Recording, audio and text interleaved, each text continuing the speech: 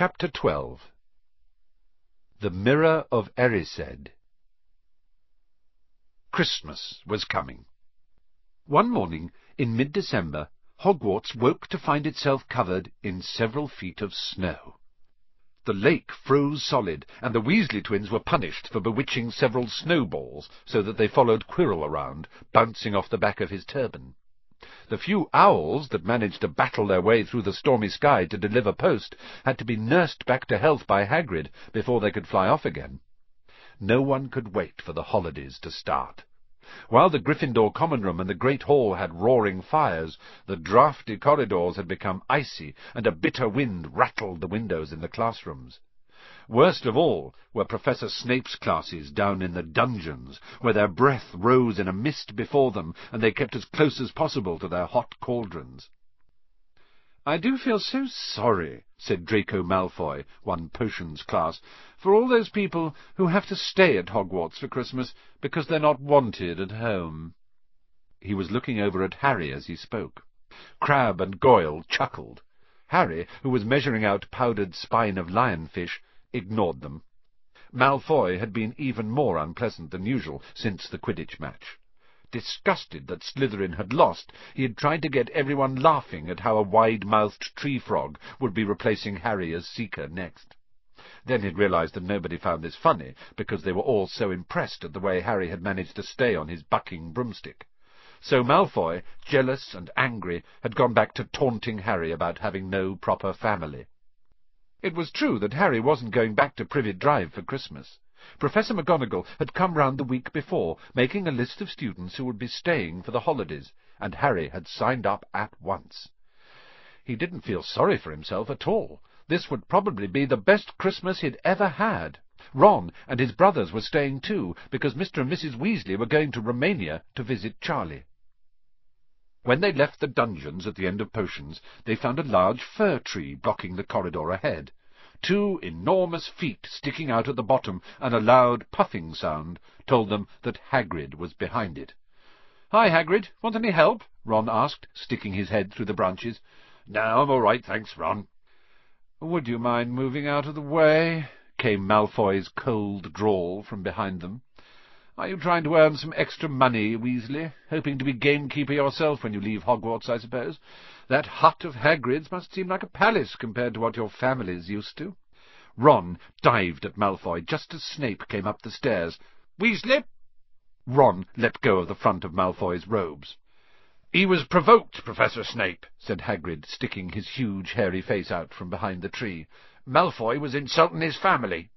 "Be that as it may, fighting is against Hogwarts rules, Hagrid," said Snape silkily. 5 points from Gryffindor, Weasley, and be grateful it isn't more.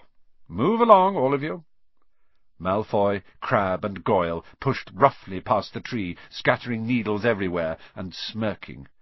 "I'll get him," said Ron, grinding his teeth at Malfoy's back. "One of these days I'll get him." "I hate them both," said Harry. "Malfoy and Snape." "Come on, cheer up. It's nearly Christmas," said Hagrid. "Tell you what, come with me and see the Great Hall. Looks a treat." So the 3 of them followed Hagrid and his tree off to the Great Hall, where Professor McGonagall and Professor Flitwick were busy with the Christmas decorations. Hagrid, the last tree. Put it in the far corner, would you?" The hall looked spectacular. Festoons of holly and mistletoe hung all around the walls, and no less than 12 towering Christmas trees stood around the room, some sparkling with tiny icicles, some glittering with hundreds of candles. "How many days you got left until your holidays?" Hagrid asked.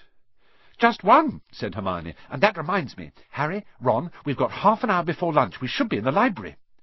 "Oh, yeah, you're right," said Ron, tearing his eyes away from Professor Flitwick, who had golden bubbles blossoming out of his wand and was trailing them over the branches of the new tree. "The library?" said Hagrid, following them out of the hall. "Just before the holidays? Bit keen, aren't you?" "Oh, we're not working," Harry told him brightly. "Ever since you mentioned Nicholas Flamel, we've been trying to find out who he is." "You what?" Hagrid looked shocked. "Listen here. I've told you. Drop it. It's nothing to you what that dog's guarding." "We just want to know who Nicholas Flamel is, that's all," said Hermione. "Unless you'd like to tell us and save us the trouble," Harry added. "We must have been through hundreds of books already, and we can't find him anywhere. Just give us a hint. I know I've read his name somewhere."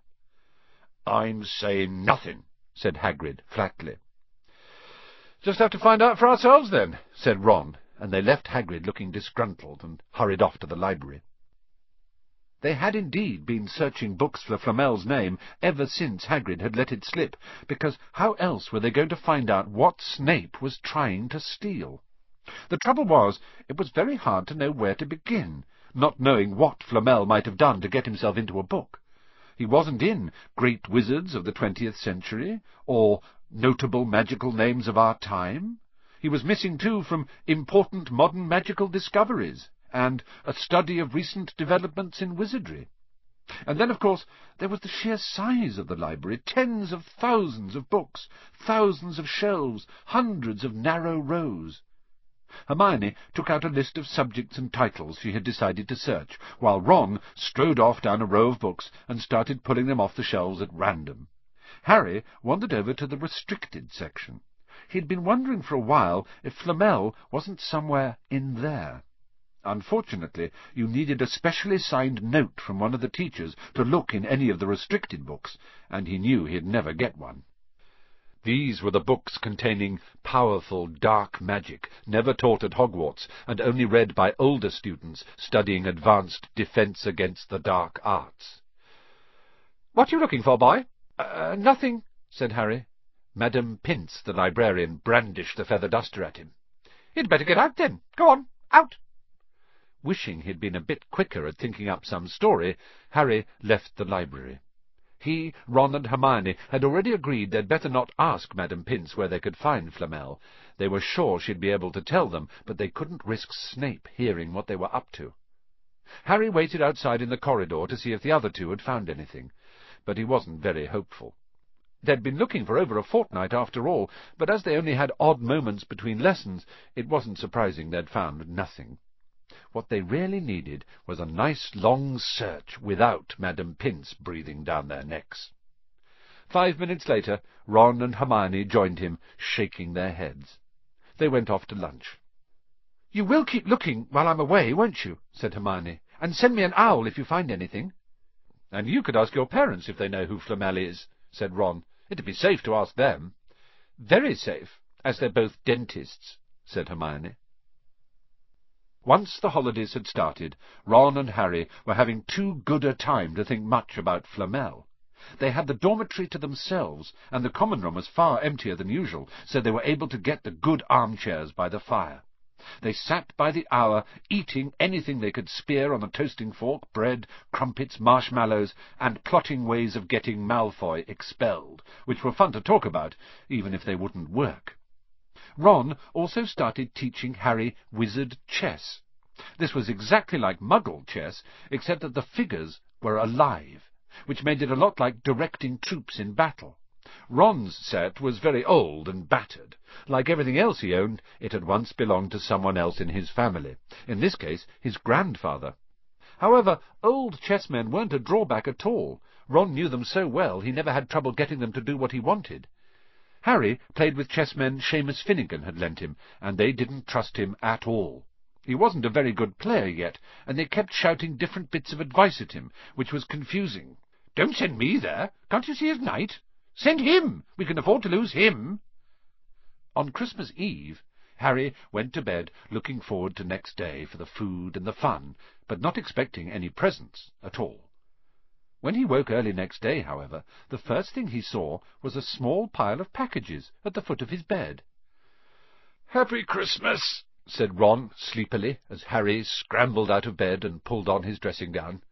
"You too," said Harry. "Will you look at this? I've got some presents."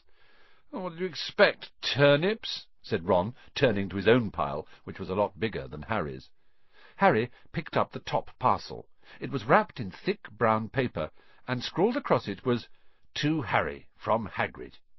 Inside was a roughly cut wooden flute.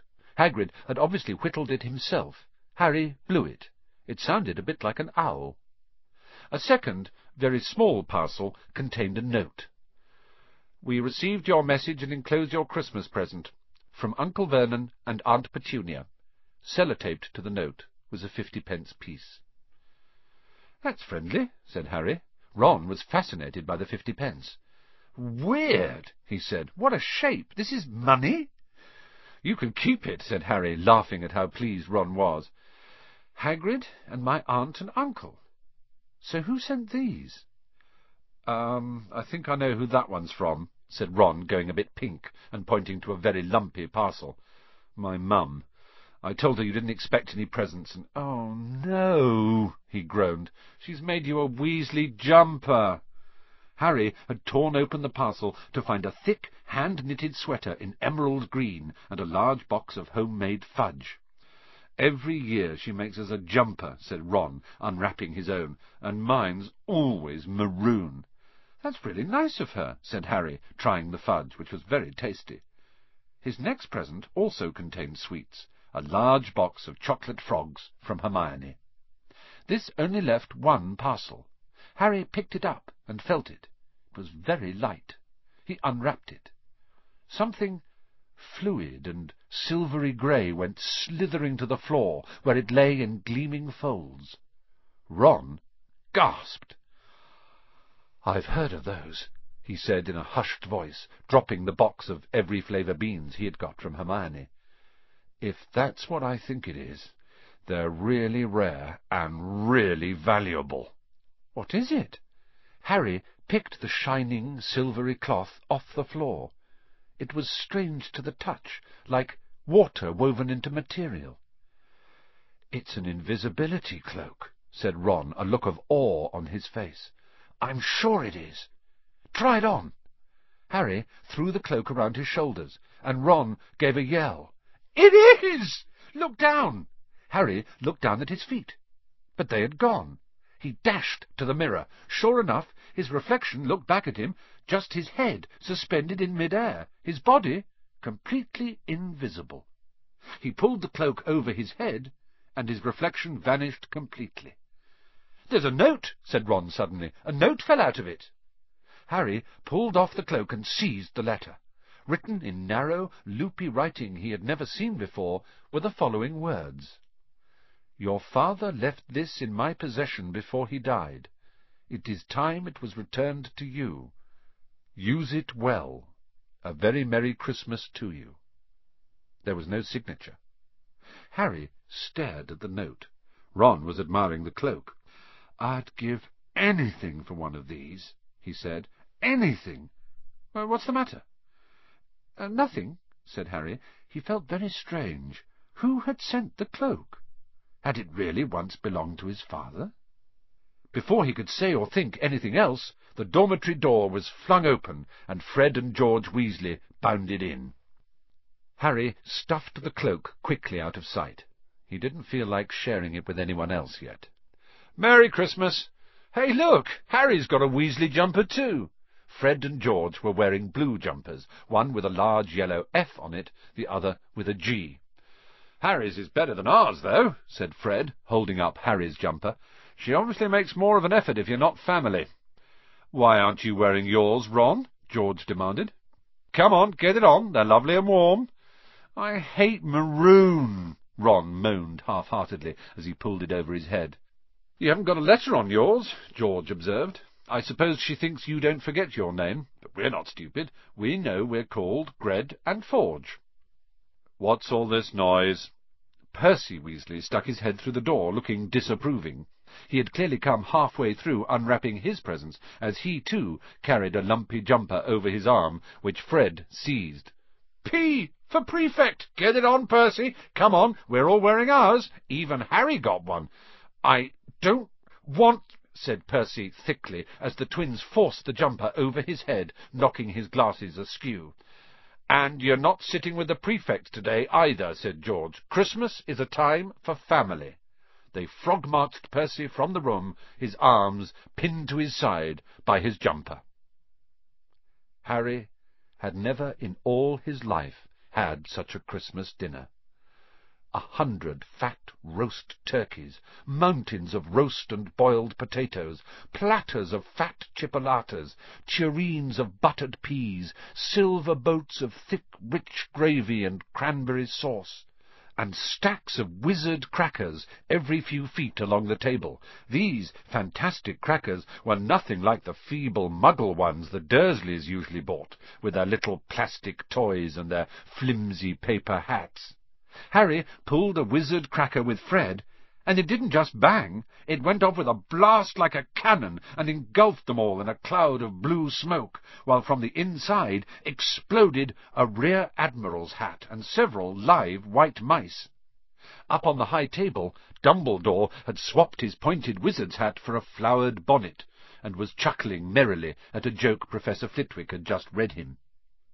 Flaming Christmas puddings followed the turkey.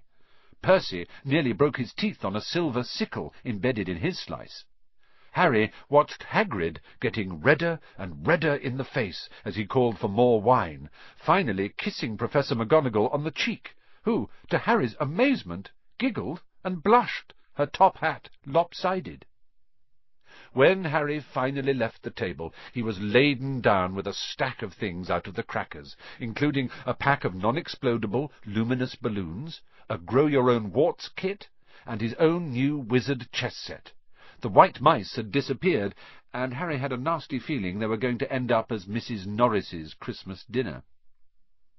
Harry and the Weasleys spent a happy afternoon having a furious snowball fight in the grounds. Then, cold, wet, and gasping for breath, they returned to the fire in the Gryffindor common room, where Harry broke in his new chess set by losing spectacularly to Ron. He suspected he wouldn't have lost so badly if Percy hadn't tried to help him so much. After a tea of turkey sandwiches, crumpets, trifle, and Christmas cake, everyone felt too full and sleepy to do much before bed except sit and watch Percy chase Fred and George all over Gryffindor Tower because they'd stolen his prefect badge. It had been Harry's best Christmas day ever. Yet something had been nagging at the back of his mind all day. Not until he climbed into bed was he free to think about it. The invisibility cloak, and whoever had sent it. Ron, full of turkey and cake and with nothing mysterious to bother him, fell asleep almost as soon as he'd drawn the curtains of his four-poster.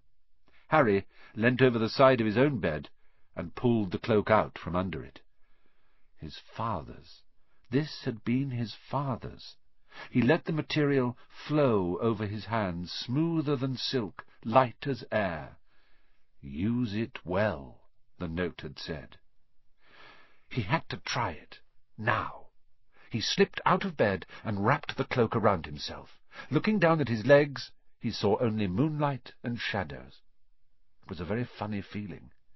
Use it well. Suddenly, Harry felt wide awake. The whole of Hogwarts was open to him in this cloak.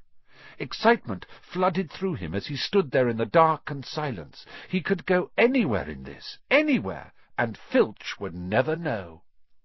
Ron grunted in his sleep. Should Harry wake him? Something held him back. His father's cloak. He felt that this time, the first time, he wanted to use it alone. He crept out of the dormitory, down the stairs, across the common room, and climbed through the portrait hole. "Who's there?" squawked the fat lady. Harry said nothing. He walked quickly down the corridor. Where should he go? He stopped, his heart racing, and thought. And then it came to him. The restricted section in the library. He'd be able to read as long as he liked, as long as it took to find out who Flamel was. He set off, drawing the invisibility cloak tight around him as he walked.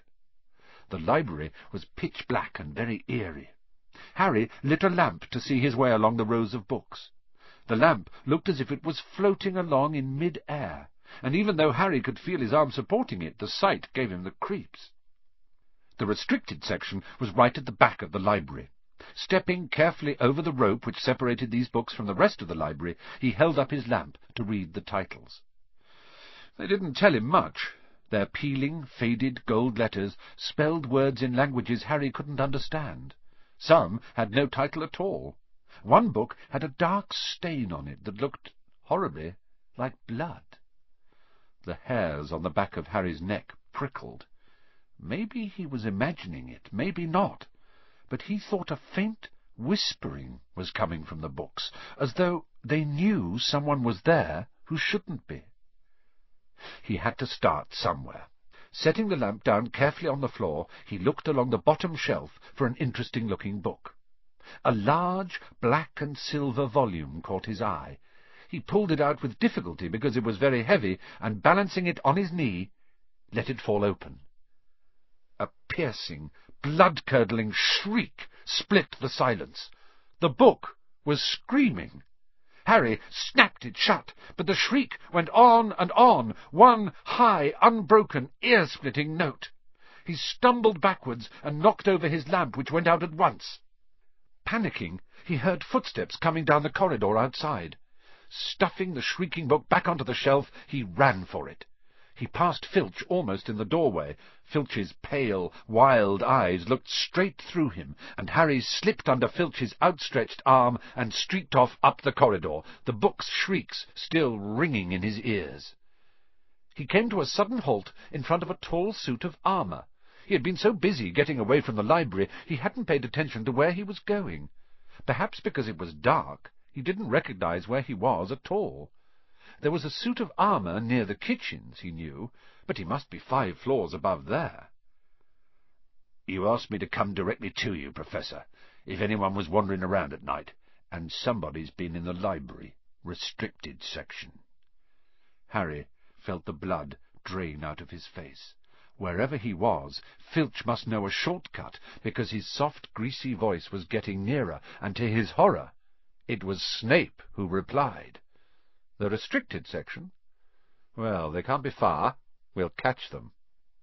Harry stood rooted to the spot as Filch and Snape came around the corner ahead. They couldn't see him, of course, but it was a narrow corridor, and if they came much nearer, they'd knock right into him. The cloak didn't stop him being solid. He backed away as quietly as he could. A door stood ajar to his left. It was his only hope. He squeezed through it, holding his breath, trying not to move it, and to his relief he managed to get inside the room without their noticing anything. They walked straight past, and Harry leant against the wall, breathing deeply, listening to their footsteps dying away. That had been close, very close. It was a few seconds before he noticed anything about the room he had hidden in. It looked like a disused classroom. The dark shapes of desks and chairs were piled against the walls, and there was an upturned waste-paper basket, but propped against the wall facing him was something that didn't look as if it belonged there, something that looked as if someone had just put it there to keep it out of the way. It was a magnificent mirror, as high as the ceiling, with an ornate gold frame standing on 2 clawed feet. There was an inscription carved around the top. Erised stra eru oit ube cafru oit onwosi.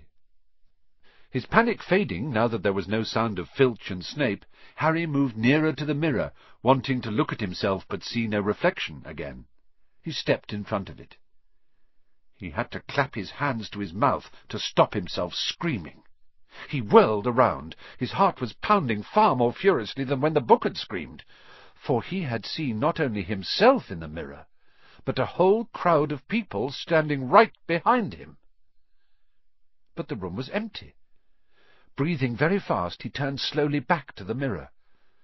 There he was, reflected in it, white and scared-looking, and there, reflected behind him, were at least 10 others. Harry looked over his shoulder, but still no one was there. Or were they all invisible too? Was he, in fact, in a room full of invisible people, and this mirror's trick was that it reflected them, invisible or not? He looked in the mirror again. A woman standing right behind his reflection was smiling at him and waving. He reached out a hand and felt the air behind him. If she was really there, he'd touch her. Their reflections were so close together. But he felt only air. She and the others existed only in the mirror. She was a very pretty woman. She had dark red hair, and her eyes Her eyes are just like mine, Harry thought, edging a little closer to the glass. Bright green, exactly the same shape. But then he noticed that she was crying, smiling, but crying at the same time. The tall, thin, black-haired man standing next to her put his arm around her. He wore glasses, and his hair was very untidy. It stuck up at the back, just like Harry's did. Harry was so close to the mirror now that his nose was nearly touching that of his reflection. "Mum?" he whispered. "Dad?" They just looked at him, smiling, and slowly Harry looked into the faces of the other people in the mirror, and saw other pairs of green eyes like his, other noses like his, even a little old man who looked as though he had Harry's knobbly knees. Harry was looking at his family for the first time in his life. The Potters smiled and waved at Harry, and he stared hungrily back at them, his hands pressed flat against the glass, as though he was hoping to fall right through it and reach them. He had a powerful kind of ache inside him, half joy, half terrible sadness. How long he stood there, he didn't know. The reflections did not fade, and he looked and looked until a distant noise brought him back to his senses. He couldn't stay here. He had to find his way back to bed. He tore his eyes away from his mother's face, whispered, "I'll come back," and hurried from the room. "You could have woken me up," said Ron crossly. "You can come tonight. I'm going back. I want to show you the mirror." "I'd like to see your Mum and Dad," Ron said eagerly. "And I want to see all your family, all the Weasleys. You'll be able to show me your other brothers and everyone." "Oh, you can see them any old time," said Ron. "Just come round my house this summer. Anyway, maybe it only shows dead people. Shame about not finding Flamel, though. Have some bacon or something. Why aren't you eating anything?" Harry couldn't eat. He had seen his parents, and would be seeing them again tonight. He had almost forgotten about Flamel. It didn't seem very important any more. Who cared what the three-headed dog was guarding? What did it matter if Snape stole it, really? "You're right," said Ron. "You look odd." What Harry feared most was that he might not be able to find the mirror room again. With Ron covered in the cloak too, they had to walk much more slowly next night. They tried retracing Harry's route from the library, wandering around the dark passageways for nearly an hour. "I'm freezing," said Ron. "Let's forget it and go back." "No," Harry hissed. "I know it's here somewhere." They passed the ghost of a tall witch gliding in the opposite direction, but saw no one else. Just as Ron started moaning that his feet were dead with cold, Harry spotted the suit of armour. "It's here, just here, yes." They pushed the door open. Harry dropped the cloak from round his shoulders and ran to the mirror. There they were. His mother and father beamed at the sight of him. "See?" Harry whispered. "I can't see anything." Look at them all. There are loads of them." "I can only see you." "Look in it properly. Go on, stand where I am." Harry stepped aside, but with Ron in front of the mirror, he couldn't see his family any more. Just Ron in his paisley pyjamas. Ron, though, was staring transfixed at his image. "Look at me," he said. "Can you see all your family standing around you?" "No, I'm alone, but I'm different. I look older, and I'm head boy." "What?" "I am. I'm wearing the badge, like Bill used to, and I'm holding the house cup and the Quidditch cup. I'm Quidditch captain, too." Ron tore his eyes away from this splendid sight to look excitedly at Harry. "Do you think this mirror shows the future?" "How can it? All my family are dead." "Let me have another look. You had it to yourself all last night. Give me a bit more time." "You're only holding the Quidditch cup. What's interesting about that? I want to see my parents." "Don't push me!" A sudden noise outside in the corridor put an end to their discussion. They hadn't realized how loudly they'd been talking. "Quick!" Ron threw the cloak back over them as the luminous eyes of Mrs. Norris came round the door. Ron and Harry stood quite still, both thinking the same thing. Did the cloak work on cats? After what seemed an age, she turned and left. This isn't safe. She might have gone for Filch. I bet she heard us. Come on." And Ron pulled Harry out of the room. The snow still hadn't melted next morning. "Want to play chess, Harry?" said Ron. "No." "Why don't we go down and visit Hagrid?" "No, you go." "I know what you're thinking about, Harry. That mirror. Don't go back tonight." "Why not?" "I don't know. I've just got a bad feeling about it. And anyway, you've had too many close shaves already. Filch, Snape, and Mrs. Norris are wandering around. So what if they can't see you? What if they walk into you? What if you knock something over?" "You sound like Hermione." "I'm serious, Harry. Don't go." But Harry had only one thought in his head, which was to get back in front of the mirror, and Ron wasn't going to stop him. That third night he found his way more quickly than before. He was walking so fast he knew he was making more noise than was wise, but he didn't meet anyone. And there were his mother and father smiling at him again, and one of his grandfathers nodding happily. Harry sank down to sit on the floor in front of the mirror. There was nothing to stop him staying here all night with his family, nothing at all, except— "So, back again, Harry?" Harry felt as though his insides had turned to ice. He looked behind him. Sitting on one of the desks by the wall was no other than Albus Dumbledore. Harry must have walked straight past him, so desperate to get to the mirror he hadn't noticed him. I didn't see you, sir." "Strange how short-sighted being invisible can make you," said Dumbledore, and Harry was relieved to see that he was smiling. "So," said Dumbledore, slipping off the desk to sit on the floor with Harry, "you, like hundreds before you, have discovered the delights of the Mirror of Erised." "I didn't know it was called that, sir." "But I expect you've realized by now what it does." It shows me my family." "And it showed your friend Ron himself as head boy." "How did you know?" "I don't need a cloak to become invisible," said Dumbledore gently. "Now, can you think what the Mirror of Erised shows us all?"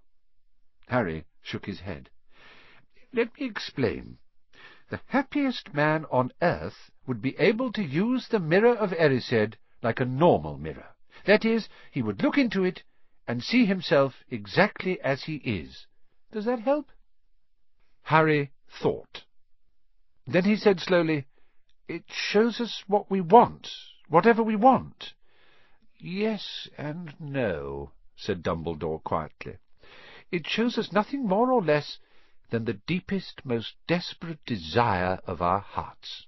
You, who have never known your family, see them standing around you. Ronald Weasley, who has always been overshadowed by his brothers, sees himself standing alone, the best of all of them.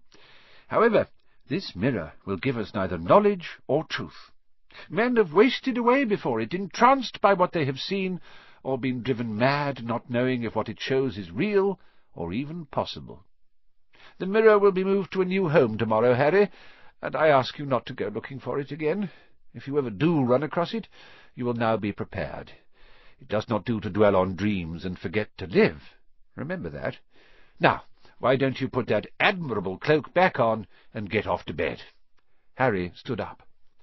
"Sir, Professor Dumbledore, can I ask you something?" "Obviously. You've just done so," Dumbledore smiled.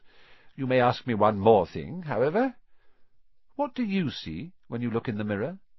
"I see myself holding a pair of thick woolen socks." Harry stared. "One can never have enough socks," said Dumbledore. "Another Christmas has come and gone, and I didn't get a single pair. People will insist on giving me books." It was only when he was back in bed that it struck Harry that Dumbledore might not have been quite truthful, but then, he thought, as he shoved Scabbers off his pillow, it had been quite a personal question.